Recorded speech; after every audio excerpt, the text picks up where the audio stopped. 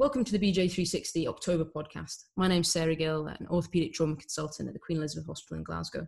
Thank you again for joining us as we continue our new and developing monthly podcast series. We've got an alternating programme between Journal Club episodes that focus on the latest BJ360 content and roundtable discussions on topics affecting our everyday trauma and orthopaedic practice. And that's where, in fact, we are this month. And we are focusing on training in a COVID climate, which is a literary reference that I'm sure needs no explaining to our well-cultured orthopaedic community. This month I'm joined by two colleagues from different regions. Tom Harding is an SD5 in the East of Scotland rotation, and he is also the Scottish BOTA rep. And James Tomlinson, consultant spinal surgeon and academic and educational TPD in the Yorkshire region, recently appointed as Deputy Director to the Faculty of Surgical Trainers. So good evening, Tom and James. So guys, we're going to kick off. This is a much discussed topic, I think, across the UK, and that is training during COVID. It's been a time of disruption, really, to usual practice and usual training practice. There's been disruption of elective clinics and theatre lists, changes in rotas, very much in the first initial wave, a restriction of trainee access to theatre, and all of that has really disrupted the changes to the normal consultant trainer partnerships or workings of the normal firm, however it is in your unit. So Tom, as a trainee in the sort of central period of training, that must be, well, the last 7 months must have been pretty atypical. Yeah, it's been a very difficult 6 months for all trainees at all stages of training. I think it's affected trainees at different stages of training in different ways. Obviously, the core trainees, the SD3s and SD4s, have missed out on vital opportunities and often been the first to be redeployed elsewhere. The people in the middle ground, probably less impacted, but still some SD4s, SD5s, SD6s redeployed, but also a loss of those essential placements like your arthroplasty placements to get those vital indicative numbers. And then the SD7s, SD8s, I've suffered from cancelled examinations, but also that lack of theatre exposure. So I think there's a lot of anxiety amongst the trainees as a whole, and it's been a very difficult time. I think orthopaedics is probably one of the specialties that's been hit hardest in terms of the impact on training. Yeah, I think that's a really good summary, actually, Tom, of the sort of, as you say, actually, this sort of the stratification of challenges to trainees, which isn't uniform. It's actually is relating to their time of their period of training, as it were. And I completely get what you're saying. Actually, we have a huge elective practice. You know, we're a very big, very busy surgical department with, as I say, big elective practice, and therefore, of course, it has. James, to come to you, this would be a good time to actually sort of ask you for maybe a bit of a more central sort of discourse on this. I know that you've been inundated with meetings, mostly Zoom meetings, over the last few months. Yeah, I think the first thing I would say, actually, that I have to say on behalf of everyone is I think a big thank you should go to the trainees, that a lot of trainees were redeployed at very short notice and just got on with it and did what was asked. And I think that deserves a lot of recognition. It's very interesting. I was at a School of Surgery board meeting yesterday, and the theme that came out across all of surgical training in Yorkshire is there's a lot of, I don't know if this is the right word, anxiety amongst trainees about the lack of clarity at the moment, both of when are we going to get back to normal, and when we do get back to normal, how do we get people back to where they should be? I think one of the really big challenges when you speak to people around the UK and even around your own region is there's variation from trust to trust. There's variation from specialty to specialty. There's variation from region to region. In our region, we had some trusts who've done pretty much no elective work for 6 months. And we also have trusts who probably for 2 or 3 months now have been almost back to 100% elective capacity. And I think we've more or less got everything in between as well. And so there's a real challenge that there is no real answer because it's almost bespoke solutions for I think on a trainee by trainee basis. I think that's a real point. So there were a few things that came out, common themes that came out from things that both of you said there. One was anxiety, another was redeployment, and then a third thing you said there was about inequity, James. And I think that's one of the really strong themes that I wanted to discuss this evening. So if we take anxiety first, actually, I think that is, to be expected in a time of great uncertainty. But I suppose what we're saying is that anxiety is probably fueled by the inequity. And as you say, this, I don't know, it's a bit of a frustrating phrase, the new normal, because I think it's said a bit tongue in cheek because no one really knows what that is. So if we talk about, do you think that essentially a lot of the anxiety that trainees and probably trainers, I think, as well have in this time, maybe that could be addressed with more central guidance and at least articulation of the challenges that we're facing.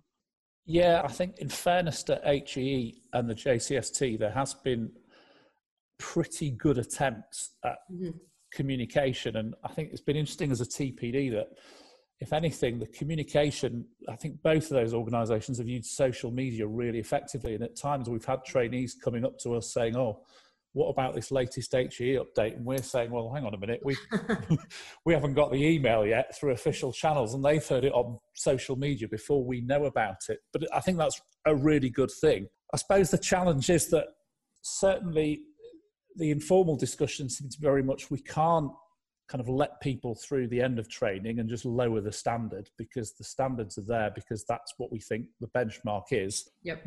But equally, we can't extend kind of 80% of trainees' training time all of a sudden, because that creates issues in terms of people coming off the top for the job market, people coming in the bottom in recruitment, partly just people's plans, because by the time you're in ST8 and a final year trainee, there's a lot of things in terms of personal life built around that. And I think that's the big challenge, I would say. From a TPD perspective, that is the big challenge, the uncertainty and kind of perception of lack of control over your own destiny. I don't know what you think, Tom.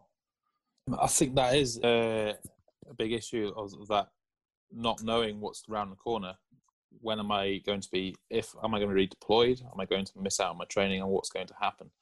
And I think that's across the board. People just don't know. And I don't think anybody really knows what is around the corner. But I think we just need to work out how we're going to catch up at the end of this, and how we're going to make the most of the training opportunities that are there.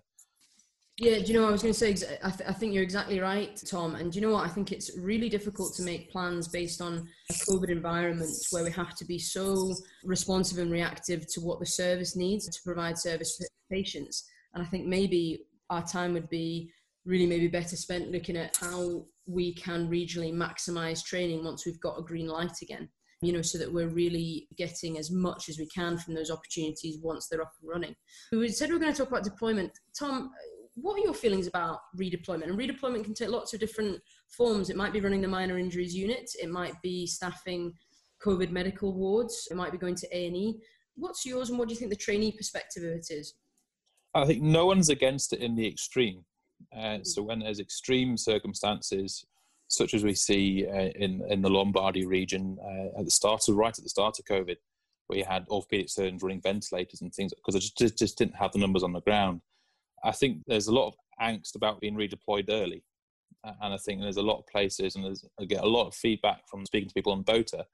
In some regions, people are redeployed very early when they're not really required. And there's I've been redeployed to fill a rota gap somewhere else. I think there's a bit of anger and frustration in those scenarios. But I think we shouldn't be really redeploying orthopaedic trainees to places where they don't have the capabilities to provide a service. So redeploying to a ICU to run a ventilator is not appropriate, but you might be appropriate to go there to assist turning patients and things like that. But again, in the extreme circumstances.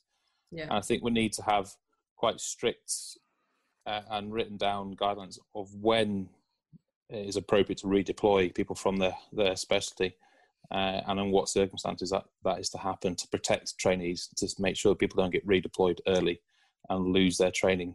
I think that's the thing, isn't it? You know, your doctor's first, so you go absolutely where is needed, but it's trying to also remember that trainees are in training, they have training needs, and that has to be balanced. James, do you think this, you know, we sort of had the first wave, we're maybe at the beginning of a second wave, and that's going to combine with sort of winter bed pressures and the flu, etc. Do you think we will have a more proportioned response? Do you think it'll be different if it happens again? I hope so, but I think it's difficult, isn't it? I mean, I suppose the biggest challenge at the moment is this is still not a well understood disease, and the discussion at the moment seems to be a lot of is actually because of some of the mitigation strategies, are we going to see a slightly different pattern in terms of admissions and severity of disease this time? So may there be a reduction in the kind of severity of pressure on services, but it seems like at the moment we're still the kind of that unknown period of where things haven't quite become clear how it's all going to pan out. And again, it seems there's quite marked regional variation as well, that there are some parts of the country where actually admissions are still very low and disease prevalence is still very low, and orthopaedic trainees in those parts of the country probably haven't needed to change. And equally, some areas are in extremis already. And again, that's going to create huge disparities in the kind of training picture nationally. Yeah, that's fair. So one of the things we talked about was trying to get the most out of training. And I was particularly talking about post-COVID, when we can be a bit more predictable about the opportunities and plan for those well. But the variation across the country is very evident in terms of it unequally affecting parts, unequally affecting jobs in terms of trauma versus elective, etc.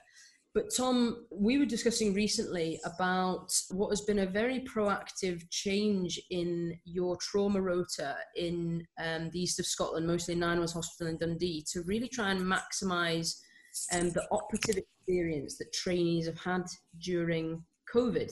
And I would start off by saying that Tom and I was discussing this previously, and through this, in the last few months, the trainees have been able to get their indicative numbers. So what would be 300 cases a year, on track to get the 300 cases a year through these changes. So can you tell us a bit about that, Tom, and how you've achieved that? Yeah, so in Tayside, with a little bit of background on how we run the rota, it's a two-tier system. But basically, SHO grade is ST1s through to 4s, and that's a junior tier, and a senior tier is ST5s through to 8. The key change we made, it came from the consultants top down, was to switch to a trauma team-based pattern of working. And that came out of the COVID era, where we split into 3 different teams. Now we work in 4 different teams. Each team has 3 consultants. Each team's got 2 senior registrars and 2 junior registrars. And the way we are able to maximise our training in that is that all trauma activity happens in that 1 week, or 1 in 4 weeks. Mm-hmm. And all elective activity happens outside of that. So all of our on-calls for the junior guys, which do the night shifts and the holding the bleep, all happen in that 1 week. And the senior guys do their 24-hour on-calls also during that week. But essentially, we've made things a lot more flexible, but it means that the junior guys don't miss their consultants' elective practice due to night shifts and out of hours on-call working and those 0 days. And we've made 0 days flexible. We managed to achieve the same 8 weeks compared to last year, a 91% increase in the juniors' access to theatre sessions.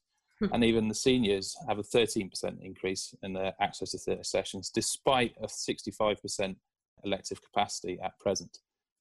And really, the biggest thing we changed was we made juniors and seniors in trauma theatre together. Yeah. Always a junior and always a senior, 9 to 5, Monday to Friday. And that's maximising the training opportunity for both of those trainee groups.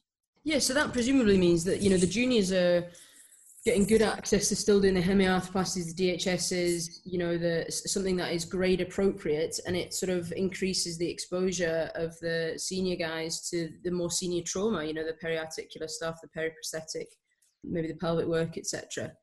I mean, that's a big change to the rota, and that's a sort of very proactive change, I would say, which is just really interesting to hear about. James, your thoughts on that, sort of with a TPE hat on? This is obviously one region, one unit, but it's interesting to hear. Yeah, I think this is the key, isn't it? Is trying to be flexible. And I think one of the great difficulties is a lot of this stuff doesn't get shared, and it's frustrating that this is the kind of work that you don't always hear about at the national meetings and things, that actually often you kind of sit in a department and think, actually, we need to try and rework things here and improve the opportunities. And eventually you hear on the grapevine that somebody somewhere has already done it, and they're more than happy to share what they've done and they're learning. It's just, you didn't know they did it. And I guess the key really is having local solutions that, again, each department's just so different, whether you're in an MTC, whether you're in a DGH, and trying to flex and adapt for both what trainings you've got, the seniority, what lower level core trainees, or whether you've got AMPs on that tier of the rota. But I think there is a pressure going forwards that as we start to return to normal, I think we need to be pretty creative with looking at how we maximise opportunities while, yes, there's a service to deliver and we have to ensure safe patient care, but we also, I would say, have a duty to the trainees who've stepped up when required to help during COVID. Well, we have a duty to them now to step up and kind of accelerate their training and pay back that debt that they've given to the service. Yeah, I think that's a good way of looking at it. A good way of it's well articulated. I think I really like what you've done, Tom, because I think it's really ambitious. It's like there's an issue, there's a problem, and rather than being a slave to that, it's saying, well, actually, we can do better. And I really like that idea. It's something I've thought about, moving away from operative stuff towards the outpatient department. My practice is purely trauma. So, my outpatient stuff is really fracture clinics. And we really had to change because of patient needs. We really had to change the way we did that. We moved to a lot more telephone review. We saw people face to face, much more on a needs base rather than I'd like to see you at 3 months to get an X-ray just so that I can feel better about that. And what it did was it meant that we could really run a more consultant delivered service. And it's making me think, once we're back to having trainees back in the clinics more of the time, can we train better in the outpatient department? Can we move the focus away from service provision for trainees, which I think is the case in some units, more towards closely supervised teaching and really getting more educational benefit from that? Tom, your thoughts about that as a trainee? When you're going through your training, there's always things you think you could do differently. Any thoughts about the outpatient clinic? Well, you mentioned there that we've switched to sort of telephone clinics and things, and you said when we go back to normal training, we should think about how we get the trainees back into clinic. I think the telephone clinics still present an opportunity for trainees to learn this new way of consulting patients and new way of delivering a service. I think if you're doing something virtually, there's no reason why someone else can't log into that virtual consultation. And even the trainee leading that virtual consultation, having their supervisor watching them do it, to critique them and go through things. I think that's useful, and I think that's another opportunity that can be made useful, and that's something locally that we'll be able to do.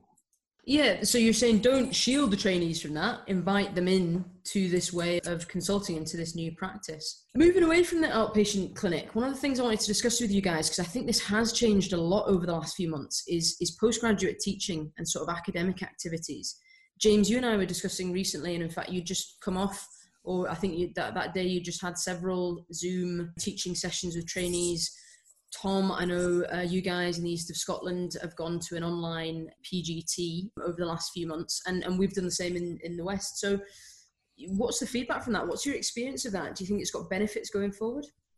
I was going to say there's certain benefits to it. We've seen a massive increase in the consultant uptake and consultant input to postgraduate training locally. And even nationally, you look at the wealth of resource there is out there from consultants across the place. I think it can't fully replace postgraduate training in the traditional sense. You can't teach practical skills or examination skills through it, but I certainly think it has a role moving forward. The only other thing I would say is they had a really good uptake in the sort of height of lockdown, but I think when people get their lives back, whether they're doing teaching in the evenings, we need to have a way of accrediting that as work and work time, rather than just expect people to use their spare time, which is also already scarce. Yeah, I've got a feeling about that. But James, I'll come to you first off the back of what Tom was saying. I do think virtual teaching has a role. I think the key aspect is it's a tool, and like everything, it's the right tool for the right job. I think thinking about our region, we sometimes have trainees driving 2 hours to teaching on a Friday afternoon. And so that's madness, both in terms of actually by the time you get there, you're not in a useful state of mind to engage in the teaching. And also it's just not good from a safety point of view that you're driving in a rush, worrying about trying to get there. So I think accessibility is really good. It's also been mentioned, another great bonus is in theory, you can get speakers from all over the world if you want, or you can pull resources and say, actually, someone from the US is going to give a talk. Why don't we invite another region to join us? Then we've got a bigger audience and it makes them feel it's worthwhile. I think the big challenge we've found is that regional teaching for a lot of trainees, it's more than just teaching. It's kind of where you come together as a community and you kind of see your friends, chat about things, catch up with people, maybe catch up with trainers about different things. The TPDs can drop in and people can kind of have a quiet word in the corridor over a coffee. Yeah. And the stuff that happens around the fringe is much harder on an online platform, and if anything, maybe doesn't happen. Yeah. And I think the comment about evenings is absolutely, I know a couple of people who've run webinar series and they've commented that attendance in the last couple of months has really, really dropped. And maybe there's a role for a bit more of a coordinated national picture of kind of revision series webinars and, trying to tailor it. Again, going back to Tom's point of specific trainees of actually the pre-exam guys want something quite exam focused, whereas like a national ST3, here's how to be an orthopedic webinar series will probably be equally popular, but for a very different group. Yeah, we've all touched on that, and it's something that's really occurred to me, especially to begin with. There was this real thirst for, where we've got reduced access to clinical learning opportunities, really want to maximise in terms of the academic stuff, in terms of the postgraduate teaching programmes and things. But I had great concerns about that because I think avoiding driving, as you say, 2 hours on a Friday, or pre-nights, post-nights, etc., those things, I think it was a really good thing in the same that, loads of people then started working from home and it was like, well, why did I need to go into the office? I think a lot of PGT can happen on online platforms. But what I was a bit concerned about was this bleed through effect of suddenly people are never off. It's like on Tuesday night, we've got a seminar from so-and-so, on Thursday night, we've got a talk from so-and-so. And I think that there was this sort of loss of work and not work time. And I think going forward, that is not a good thing. And I think some regulation of that is important. You were making a point there, James, about the coordination of these things. And, I really wanted to ask you guys about this in terms of the coordination of teaching opportunities and sort of tailoring teaching opportunities so that trainees can access the things that they need. Because this is really something that's sort of I've been thinking about, or has occurred to me, is that in the climate of decreased clinical opportunity, this is an opportunity for trainees to say, well, what do I not normally get time to do? If I look at my CV, where is it light? Is it research and audit? Do I struggle to keep up to date with my reading? And could we create some more centralized programs so that people can dip into that? Tom, do you think as a trainee there'd be appetite for that? I think there is. There's always an appetite for more centralised learning and particularly collaboratives. I think there's certainly, in terms of research and audit, I think there is a rise in the number of collaboratives that are happening and starting to happen, particularly with the COVID surge work and things like that, and working together. I think that's valuable, and I think we can achieve more if we do work together with different regions and different areas. Certainly, I think that is something that's going to increase with time, but I think it's something most trainees would be interested in. Yeah.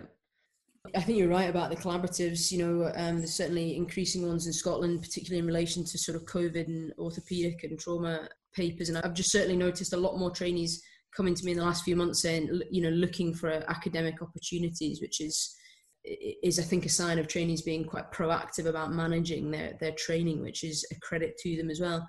James, again, with your TPD or Faculty of Surgical Trainers hat on, is there anything we can be doing better in relation to that, or anything we ought to be looking for? Teaching wise or academic wise, or both? Or both. Yeah, both. I think the thing with online teaching, again, I think you've got to be clear about what you're doing, haven't you? That I think online teaching works really well when it's interactive and ideally, based around cases and lots of changes of pace and changes of style. I think and one of the big benefits is you can record things, but then the challenge of that is if you want people to interact, someone like the ST3 is sitting there thinking, well, actually, I really want to have a go at this case, but this is going to be recorded and put on the rotation website for the next 15 years. I'm not sure I want to say anything. And I think, again, there's almost that division of actually there's the interactive teaching that's in-house and private. And then actually there's also a role for getting experts nationally of actually, can you give a 15-minute non-interactive session that can be recorded and archived and it's held by the BOA or whoever it is. And then people can just access that when they're, actually the list's gone down because of COVID. I'm going to go and watch some of those really great screencasts and catch up on a couple of things that I've been really struggling to think about. Academic wise, I think I completely agree. I think the collaborative research streams, this causes great debate in the TPD world, and I think there's some people who perceive this as it's the easy way out of you're just a bit part in a huge project.